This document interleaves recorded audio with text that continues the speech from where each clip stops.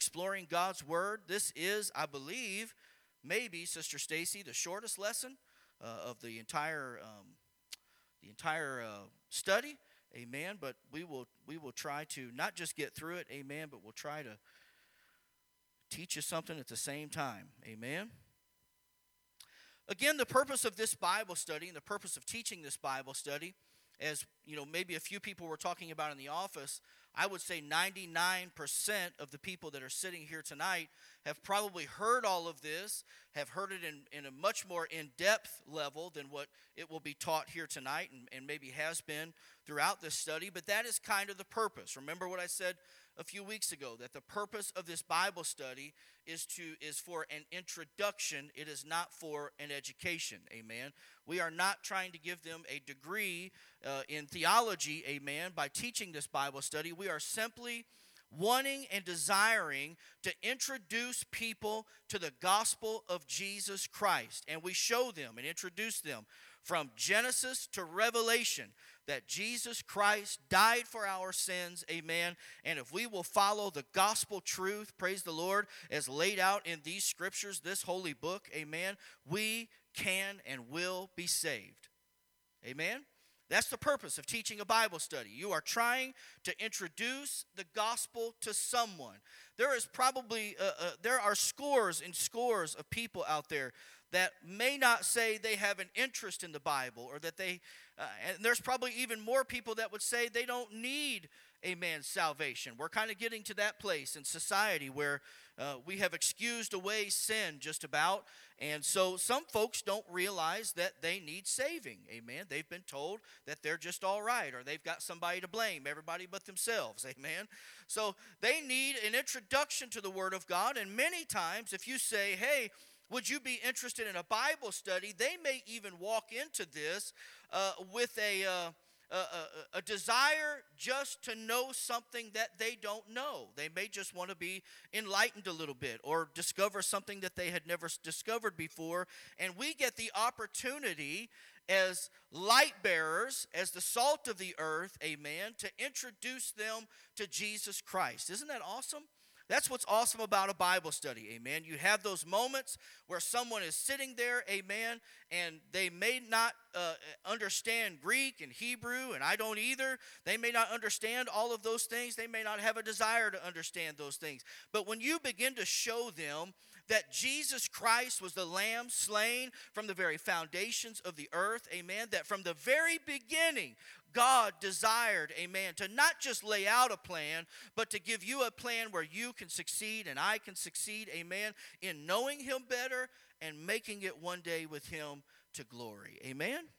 That's the purpose. We want an introduction, not an education. So some of this you may kind of raise an eyebrow and say, well, that's really simplified. That's we left out a lot of detail in there. Well, that's kind of what the purpose is. We want to get them through and say, congratulations, you just went through the whole Bible, amen. And you saw that salvation is for you. It's also an opportunity. Why do we teach Bible study? Why do I teach one? Why does Stacy teach one and others? Amen. The reason we do this is because it's an opportunity to set a good, firm foundation in that, if you allow me to use the phrase, in that new convert, if you will. If that person is new to the Word of God, if they are new to the church, amen, this gives you an opportunity, amen, to introduce them to things that they can get into slowly, rather than to have it hit them between the eyes, amen, right here or wherever they may be, amen, in a service, praise God. So it's an opportunity to lay a good foundation. With Brother Steve back there, I immediately recognized that he had a personality that one day he was going to want to do this too. Now, not everybody, amen, is going to jump into this with both feet, amen, but I realized right from the bat that Brother Steve would. And so from the very beginning, I mean from lesson 1, Brother Steve, I have said across that table, one day you're going to be on this side of the table and somebody's going to be looking at you while you teach them the Word of God. And he just, not knowing any better, just nodded his head, amen.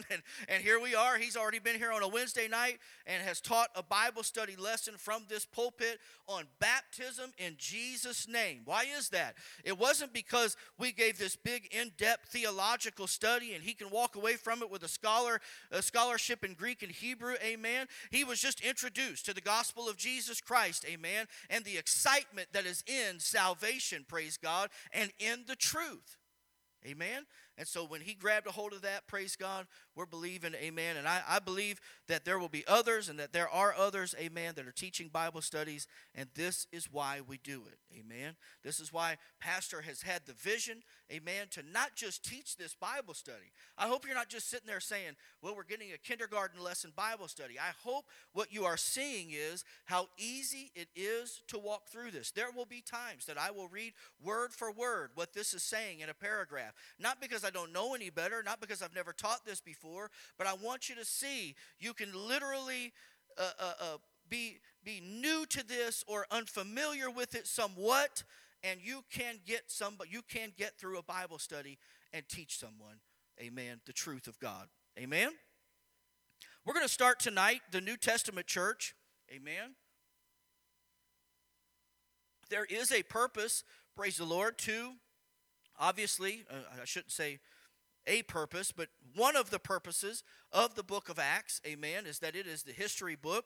And we left recently, amen, where the Holy Ghost has been poured out, and we talked about the power that is in the Holy Ghost, the fruit of the Spirit, the gifts of the Spirit, the fire and the power of the Holy Ghost, amen, all of those things.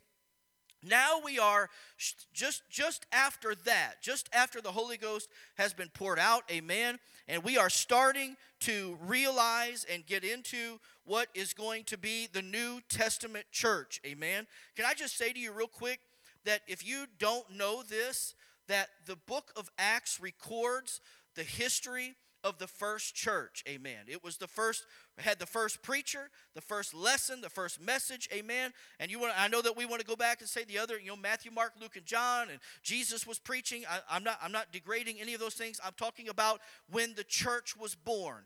This is the birth of the first church, amen, is what we're studying right now in Acts. If you go to and I think that this is important to point out. If you go to a Lutheran church, a Baptist church, a Catholic church, Presbyterian church, amen, just about any other Christian church, if you will.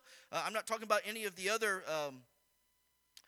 churches, we'll just put it that way. But if you go to a quote-unquote Christian church, they will tell you that when the Holy Ghost was poured out in the book of Acts, that was the first church. They will not argue that with you. In fact, we were at a funeral many years ago where the priest that was doing that funeral mentioned that the church was born in the book of Acts, in Acts chapter 2, amen, and verse 38, that when the Holy Ghost, or in Acts chapter 2, in the first few verses, when the Holy Ghost was first poured out, that was the first church. And the first message preached was this: repent and be baptized, every one of you, in the name of Jesus Christ for the remission of sins, and ye shall receive the gift of the Holy Ghost. That was the first message, amen.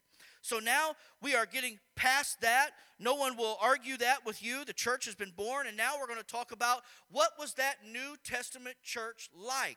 What was it like, amen? Well, the Bible tells us, amen, that they would fellowship, praise God. The new believers desired to be taught the word of God by the apostles, and everyone, amen, was committed to his life, committed his life to Jesus Christ, and they had desired and determined themselves to teach the word of God, amen. This word of God that would give everyone a foundation. They desired, praise God, that everyone would know it, that everyone would live by it, amen. Every believer needs faith, amen. And faith comes by the word of God. Can I get an amen? They would fellowship, praise God, with the church. Acts chapter 2 and verse 42. If my Bible will turn there. I'm using my iPad for the first time. You can congratulate me later to read from up here. And they devoted themselves to the apostles' teaching and the fellowship, to the breaking of bread and the prayers, and all came upon every soul, and many wonders and signs were being done through the apostles. They fellowshiped one with another, amen. They all believed and they all stayed together. They believed in that unity, amen. They believed that there was power in their togetherness, amen. And so they fellowshiped with one another. They didn't just receive this gospel message and then go off on their own merry way, amen. They stayed together, praise God. They fellowshiped with one another. And the Bible says, and truly our fellowship is with the Father and with his Son Jesus Christ. And John then tells us in verse 7, we have fellowship with one another. Say togetherness. That word fellowship means togetherness, amen. They broke bread from house to house, as I read in Acts chapter 2 and verse 42, amen. That they broke bread, and the lay ministry would serve, and they would teach the gospel, amen, from house to house, amen, and they would witness, and if you will, using verbiage from John the Baptist, they would prepare the way of the Lord, amen, and they would try to introduce this gospel to every new believer, all of the lay people, amen. It wasn't just the apostles, it wasn't just the disciples, amen. The Bible tells us that the fellowship of the New Testament church went house to house. That means everyone went house to house, amen. Now, whenever they started numbering in the thousands and the 10,000s and all of that, obviously they could not take 10,000 to Brother Miller's house. He could fit about 9,500 in his house, but not quite 10,000 folks, amen. But they would go from house to house with one another and make sure that they were staying together, amen, that they were fellowshipping, praise God. Prayer, amen. After the outpouring of the Holy Ghost, the church kept praying. They understood that it was a prayer meeting that got them together. They understood that it was praying and seeking and waiting on God, amen, that gave them, hallelujah, favor with all the people. And the Bible tells us that because of that prayer and that fellowship, that the church was added to daily. Say daily. Amen. That means every day somebody heard the message.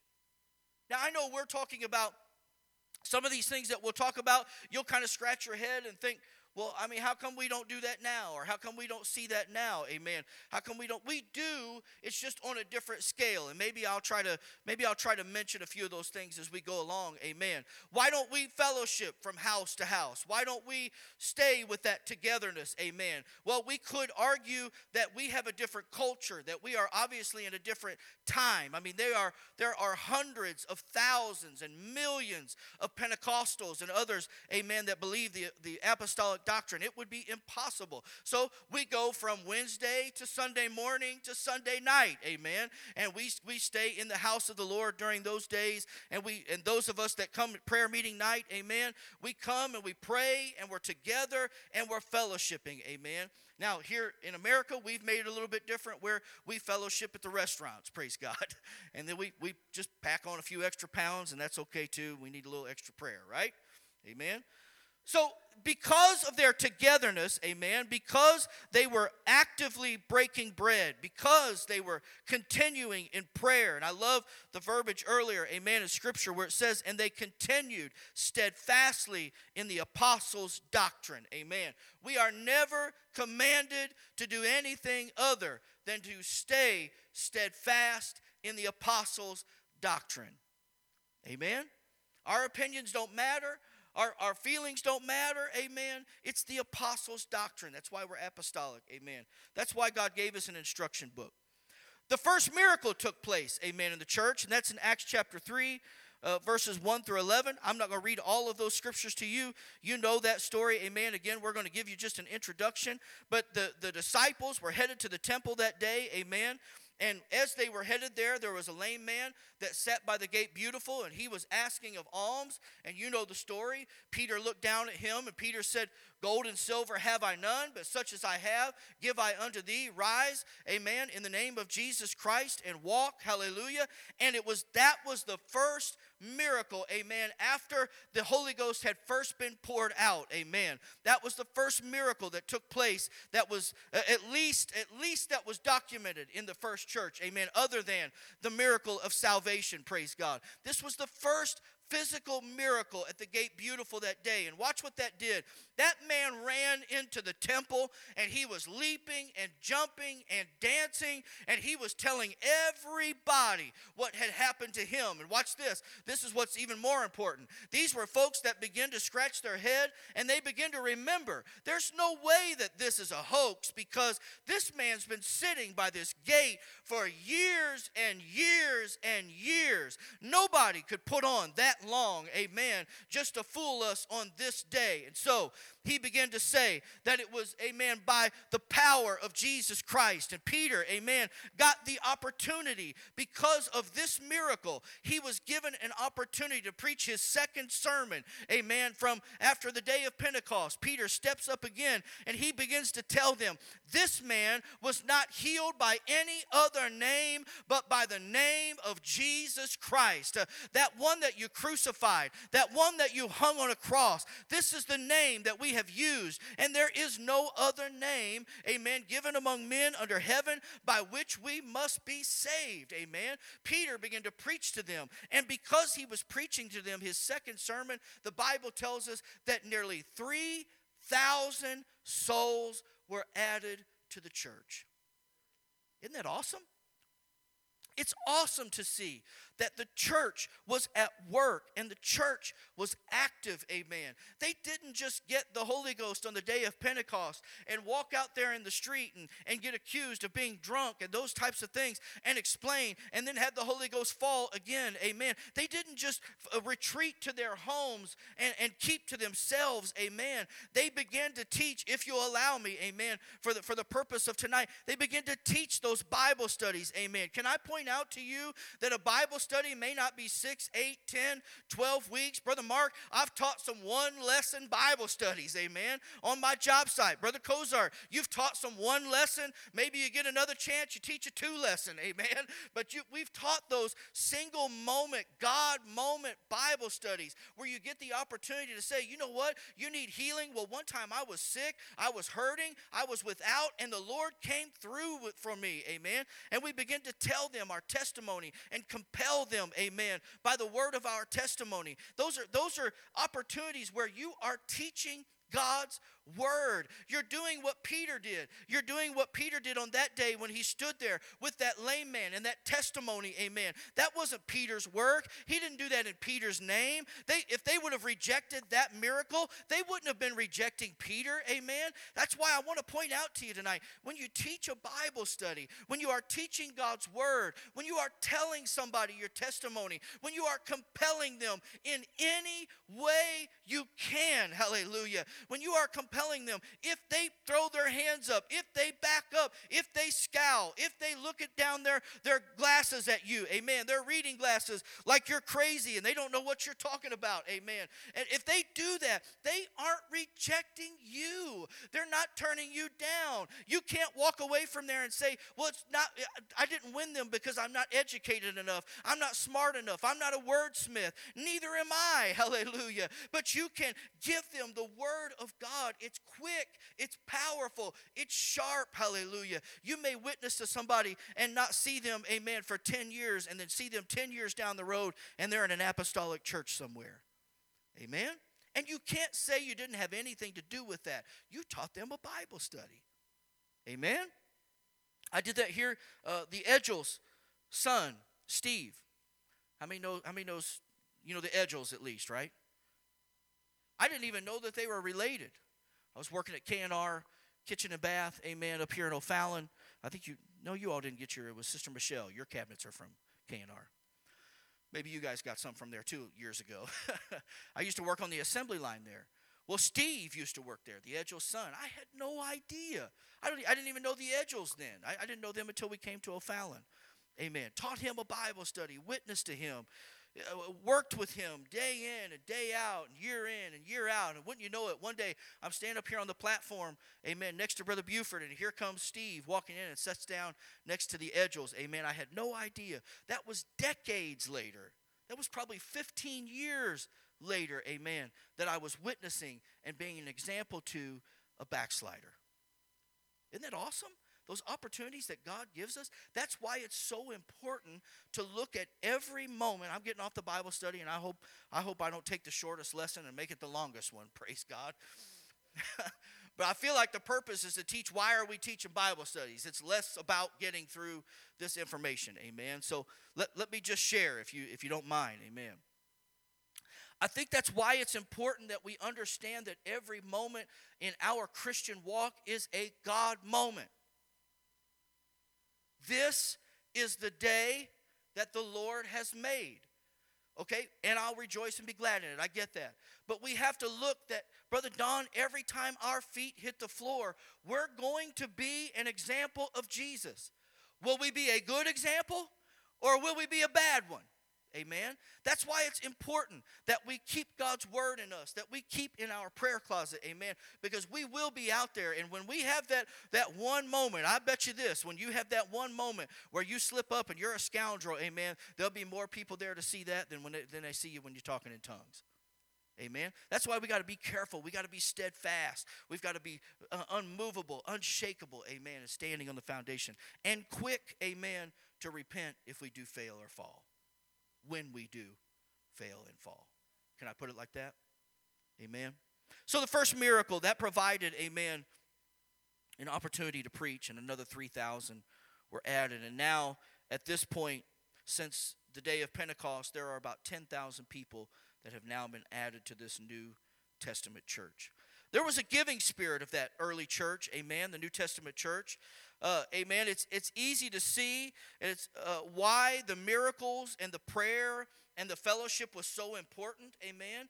It brought a unity among that group, among the new church, the New Testament church. It brought a unity there. It also brought a sense of selflessness. Amen. There was a spirit of giving that was among the New Testament church and the early church, praise the Lord, that those guys would put all of their money together. They would sell their houses. They would put their money together. And if anybody among them had a need, they took care of it. Amen.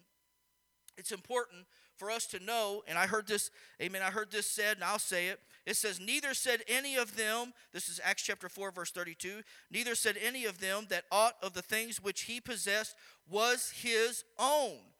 They grasped the fact that they were simply stewards, not owners of God's goodness and gifts. Let me translate stewards. Managers. Amen? They were stewards or managers. We are stewards. How many's ever had somebody tell you, especially when you were a young person, you've got to be a good steward of God's money? Do you know that is beyond your 10% responsibility with your tithes? The other 90%, you have got to be a good steward of.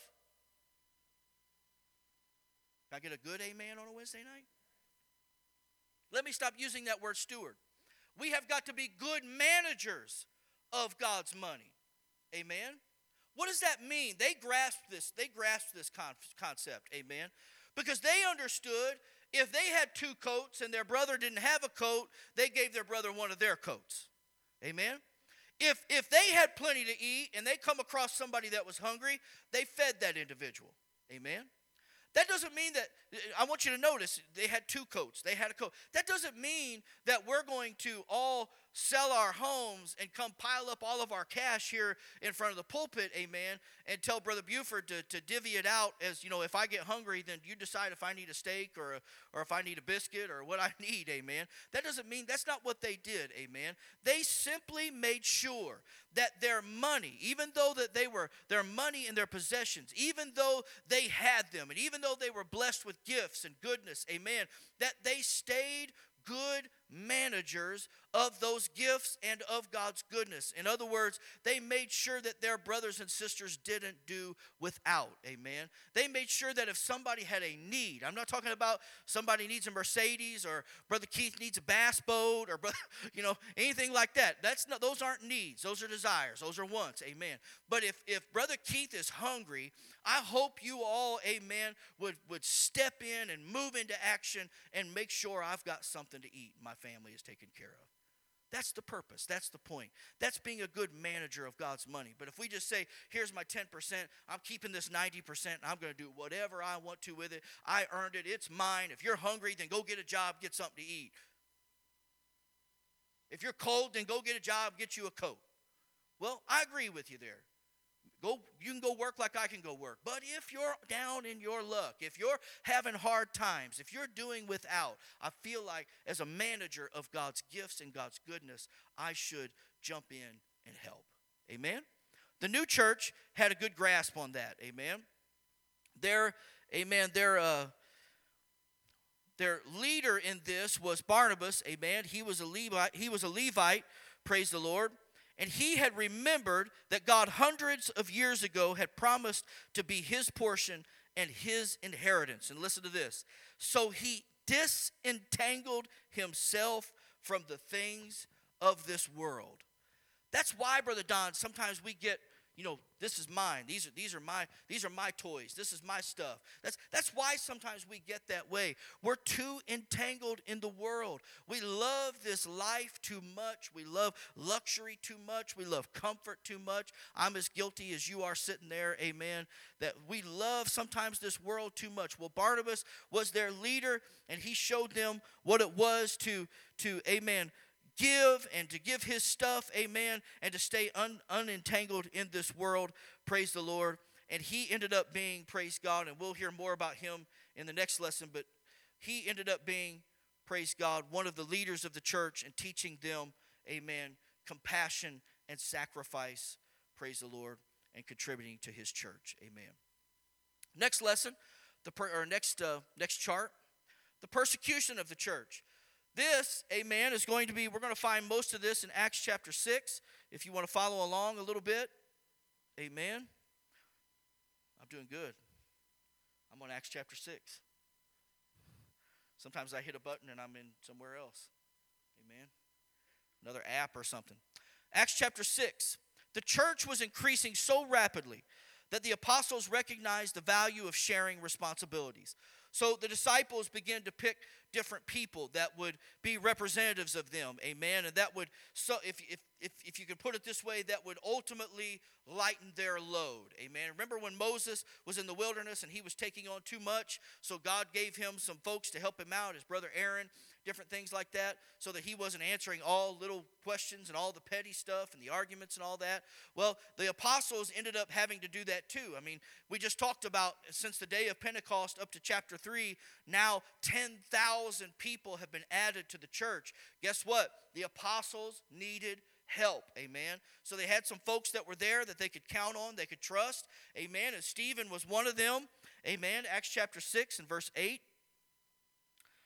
And Stephen, full of grace and power, was doing great wonders and signs among the people. Then some of those who belonged to the synagogues of the freedom of the freedmen, as it was called, and of the Syrians and of the Alexandrians and of those from Cilicia and Asia, rose up and disputed with Stephen. Amen. Stephen had such a reputation, and Stephen was doing such a good job, amen, for the apostles, that he grabbed other people's attention. They started noticing Stephen. The people of the synagogues, the men there that were anti-church, if you will, anti the New Testament church, amen. They began to notice that Stephen was doing things, that he was diligent, that he was powerful, he was working wonders. He wasn't just taking a little bit of the load off the apostles, he was taking a lot off of them, amen. And he was being a great example of them, amen. And so they put Stephen on trial in verse 10, but they could not withstand the wisdom and the spirit with which he was speaking. What does that mean? He began to run circles around them, amen. They put him on trial, and he began to answer their questions, and he began to come back at them, amen. And the Bible tells us that he began to run circles around them. He began to confuse them, amen. There were people that testified against him, amen, and said that he did things that he did not do. It says it here, amen, but they could not withstand the wisdom and the spirit which he was speaking.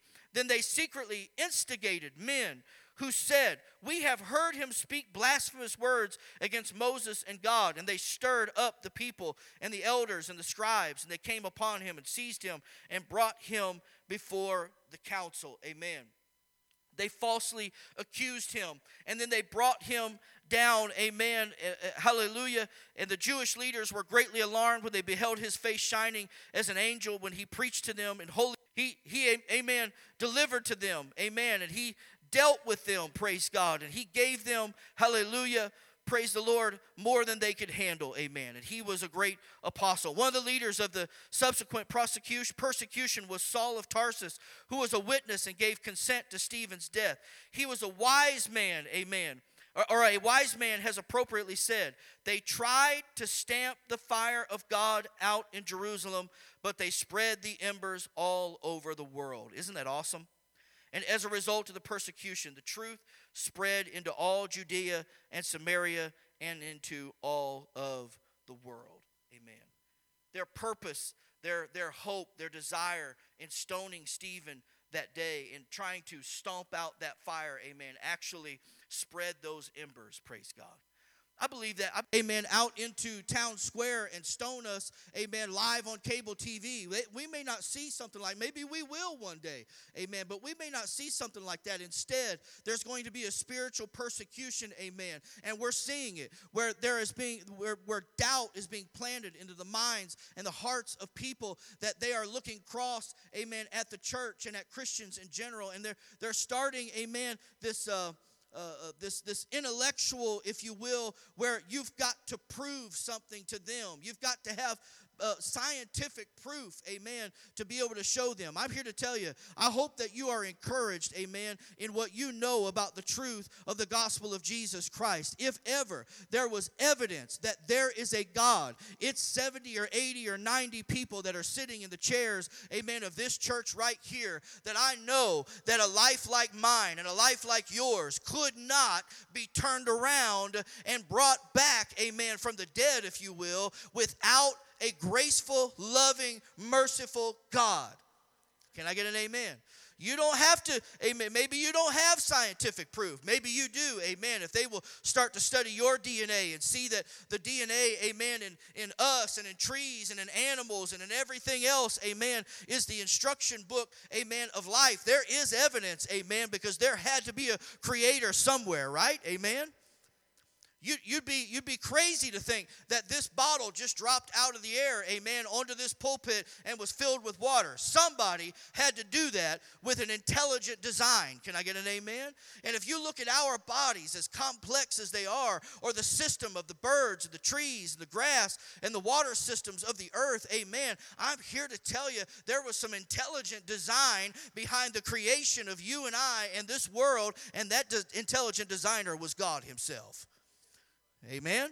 And his name is Jesus. Saul was converted, amen. Saul was there. He was present at the stoning of Stephen, amen. Acts chapter 9 begins to describe the conversion of Saul, who became known as Paul. He is a key figure, amen, in much of the New Testament. Saul was a devout Pharisee, a persecutor of the church, and by the power of God, he became a powerful apostle and preacher to the Gentiles, amen. Saul started out his life, or started out, I guess, if you would say, started out his story in the Bible, amen, as being one that was persecuting the church, amen, that he was coming against them. In fact, he was one of them that got a decree, amen, that he was able to go around and start yanking men and women and children out of their homes, amen, and imprisoning them and having them stoned. And that's why he was there at the stoning of Stephen, amen. He was there kind of giving his permission, kind of giving his consent to that situation, amen.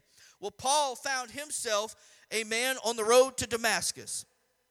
And in that, praise God, a bright light shined all around Paul. And he heard a voice saying, Saul, Saul, why persecutest thou me? And all sorts, amen, of inadequate explanations have been given to explain away what really happened. But the conversion of Paul cannot be accounted for except by Paul's own description of the change in him. He met Jesus and was fully persuaded to surrender. Can I get an amen?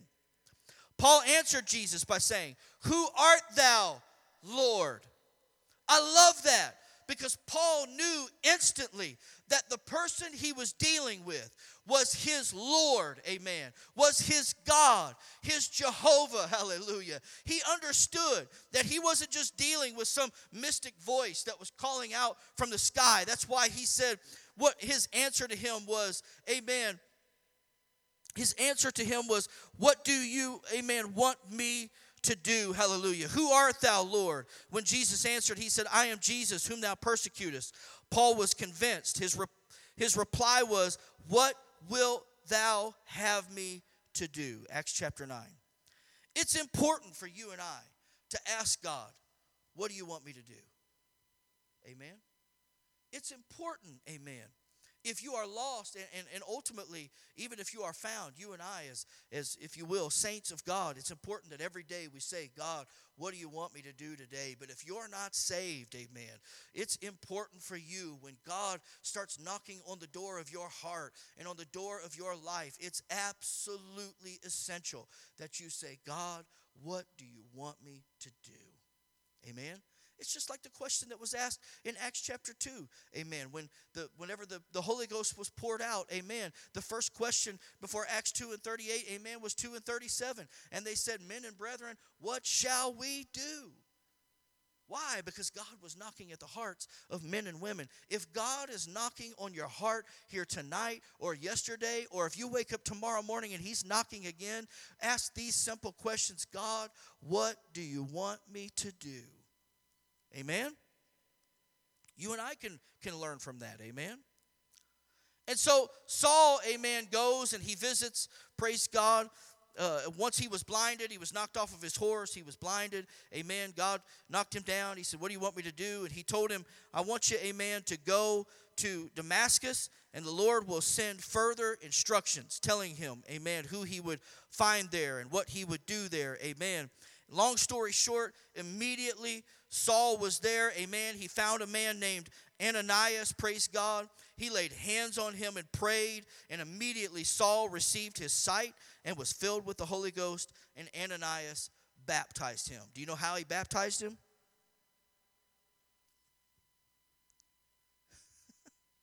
Baptized him in Jesus' name. Amen. That man, that disciple, that apostle laid hands on Paul, amen, Saul at the time, laid hands on him, just like you and I do it today. Amen? We don't find anywhere in Scripture where we ought to stop doing it that way. When folks were converted, when folks were first filled, they were done it, amen, by the true gospel of Jesus Christ. They repented of their sins. They were baptized in the name of Jesus, and they were filled with the Holy Ghost. Even Paul needed that. Amen? Education does not save you. Can I get a Wednesday night nod? A lot of folks educate themselves out of the truth. That's okay. I'm not against education. I wish I had more of it. But some folks educate them with, and they look for logic, and they logically talk themselves out of the truth. Paul, of his own account and of scriptural account, was the most religious person in the Bible. Can I get an amen? He was a Pharisee of Pharisees. He was an expert in the law of God and in, amen, the precepts and all of that. Amen. The Old Testament law. He was a Pharisee of Pharisees. He knew everything, front and back. Amen. But that education did not save him. You know what saved him? An encounter with Jesus Christ on the road to Damascus. Amen. What saved him was getting knocked off of his high horse. Amen. And being dragged into town, blinded. Amen. And somebody laying hands on him in that desperate, low moment of his life, laying hands on him, and he received the gift of the Holy Ghost, and he was baptized in the name of Jesus Christ, just like everybody else that got saved in the Bible. Amen?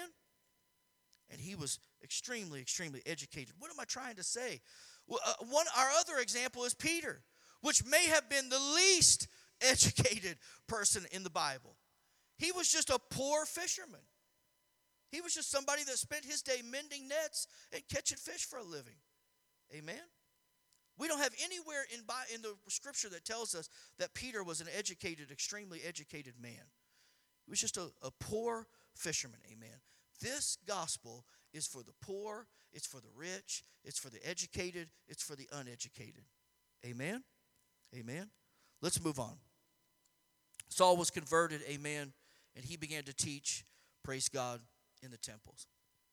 And he began to do a great work. Later on, chart 3, the gospel is going to be preached to the Gentiles. This is important, amen. You know the story in Acts chapter 10, amen. Let me get there. And we'll hurry to a close here. We've only got 2 more charts, and they're just a little bit, they're pretty short. You know the story in Acts chapter 10, amen, the story of Cornelius. I love this story because, and I want you to see, and the Bible study isn't pointing these things out. These are things that I'm pointing out to you. Peter was a poor fisherman. I'm just going to say that he was uneducated. Maybe that's not fair for me, but I'm just going from the culture of the times and what his job was and some of the things. Brother Don, he solved his problems with his sword and his fist. Amen. So he wasn't one to have a nice, educated conversation with you. So I'm just kind of going on some things, deductive reasoning here. Paul needed salvation, and he was saved the exact same way that poor, uneducated fisherman was. Cornelius, now watch this. Cornelius, a Gentile, amen, and let me point out some things about this before I get into this too deep, but Cornelius, amen, was a Gentile, and up until this point, the gospel was only being preached to the Jews. This gospel of salvation was not for the Gentiles up until this point. God visits Cornelius in a dream. Why? Because Cornelius was, for lack of a better word, Cornelius was really religious. He was devout. He gave to the poor. He prayed every day. He fasted. Amen. He gave of his alms. He did all of the things that good little Christians do. Amen. That devout Christians and people of God do. Amen. And we can even say that he had a good enough prayer life and a good enough relationship with God. I said relationship with God, that God saw fit to visit him in a dream. How many of you have ever had a dream from God? Okay, a dozen of you. I might have. Probably every one of you have. Maybe you just didn't know it. Amen. But this is a man that had a good enough relationship with God that God visited him in a dream. He was sincere about his relationship with God. He loved God with everything that was, with his money, with his life, with his time. He loved God. So God visits him in a dream and tells him, you got to go, amen, and get Peter. And so God, while they're traveling to get Peter, God begins to talk to Peter. You know why? Peter was just, for lack of a better word again, Peter was just a little bit racist, amen. Peter had come from a culture and a background, amen, where Gentiles were considered like animals. They were considered dogs to the Jewish people, amen. And whenever they had preached up until this point, they had only preached to Jews because they believed only Jews deserved it. Can I get an amen? Somebody? So God has to talk to Peter, and he gives Peter a dream, and he lowers a sheet down with all this food on it, and Peter says, I'm not going to eat that food. That food's unclean. And God says to him, Peter, do not call something unclean that I have called clean. And then there's a knock at the door. And it's the men that have come from Cornelius, and they've come to get Peter because they know Peter has a message for Cornelius, because God told Cornelius, go get Peter. So Peter's sitting here, amen. These Gentiles are at his door. It's in a sense illegal for Peter to be fellowshipping with Gentiles. How many knew that? Peter gets to Cornelius' house, and he even explains to them, you folks know I'm not supposed to be here, right? But what God has called clean, we don't call unclean. This gospel truth is for everybody. No exemptions. No exceptions. And God is not a respecter of persons. Watch this. Now we've got a man that has a great relationship with God. But watch, up until this point, he wasn't saved. You see where I'm getting at? It's not about your education. It's not about your lack of education. It's not about how much money you have. It's not about how much you pray. It's not about how much you give to the church. It's not about how much time you spend around the church. It's about the gospel truth, amen? And Peter spoke to Cornelius that day, just like he did on the day of Pentecost, just like he did after the miracle of the lame man. And he began to tell them that there was one that was crucified for your sins. There was one that died for you, amen. And watch this, and the Bible says that as Peter spake those words, amen, the Holy Ghost fell on each of them. Now watch this. This is important. This is real important, because up until this point, we've seen everybody else receiving the Holy Ghost, and now we're seeing Cornelius, a Gentile, a religious Gentile with a relationship with God. Amen. Now, he's filled with the Holy Ghost, and the Bible says that all the folks that were with Peter, who are they? Jews. All the folks that came with Peter, it says, their jaw hit the floor because these animals, I'm going to use that word because we're trying to teach something here, because these Gentile animals were now speaking in tongues just like the high elite Jews were. Is it okay to put it like that? And so their jaw hit the floor. Why? Because now all of a sudden they're going, these men spake with tongues just like we spoke with tongues. These folks got the Holy Ghost just like we all got the Holy Ghost. Amen. Watch this. It's for the poor and the rich and the educated and the uneducated and folks that have relationships and folks that don't and people that have been in church all their lives and folks that have never even seen a church building door. Amen. This gospel is for everybody. Amen. No exceptions. Amen. Whatsoever as far as God is concerned. Can I get an amen? His entire household didn't just receive the Holy Ghost, but they were also baptized just like you and I. They were baptized in the name of Jesus. They were filled with the Holy Ghost, with the evidence of speaking in other tongues, just like it still happens today. Amen? Amen. The gospel, amen, chart 4, the gospel to the Gentiles and Paul. Paul was chosen a vessel to the Gentiles, amen. You can find that in Acts chapter 9. His ministry, amen, was to bear the name of the Lord before Gentiles, kings, and the Israelites. He made 3 major missionary journeys, amen, to establish churches in Gentile cities: Thessalonica, Berea, and Athens. Paul spent some time, amen, in Athens because he found them full of temples and idols and statues and pagan altars. You will remember Athens because that is where they had the monument up that said, to the unnamed God. Amen? The God with no name. Amen. So Paul spent some time there, and he taught, and he established a church there in Athens. Amen. Paul, amen, was imprisoned later on in his ministry, amen, because of all of the things that he had done and the acts, amen, that he had performed, amen, as an apostle.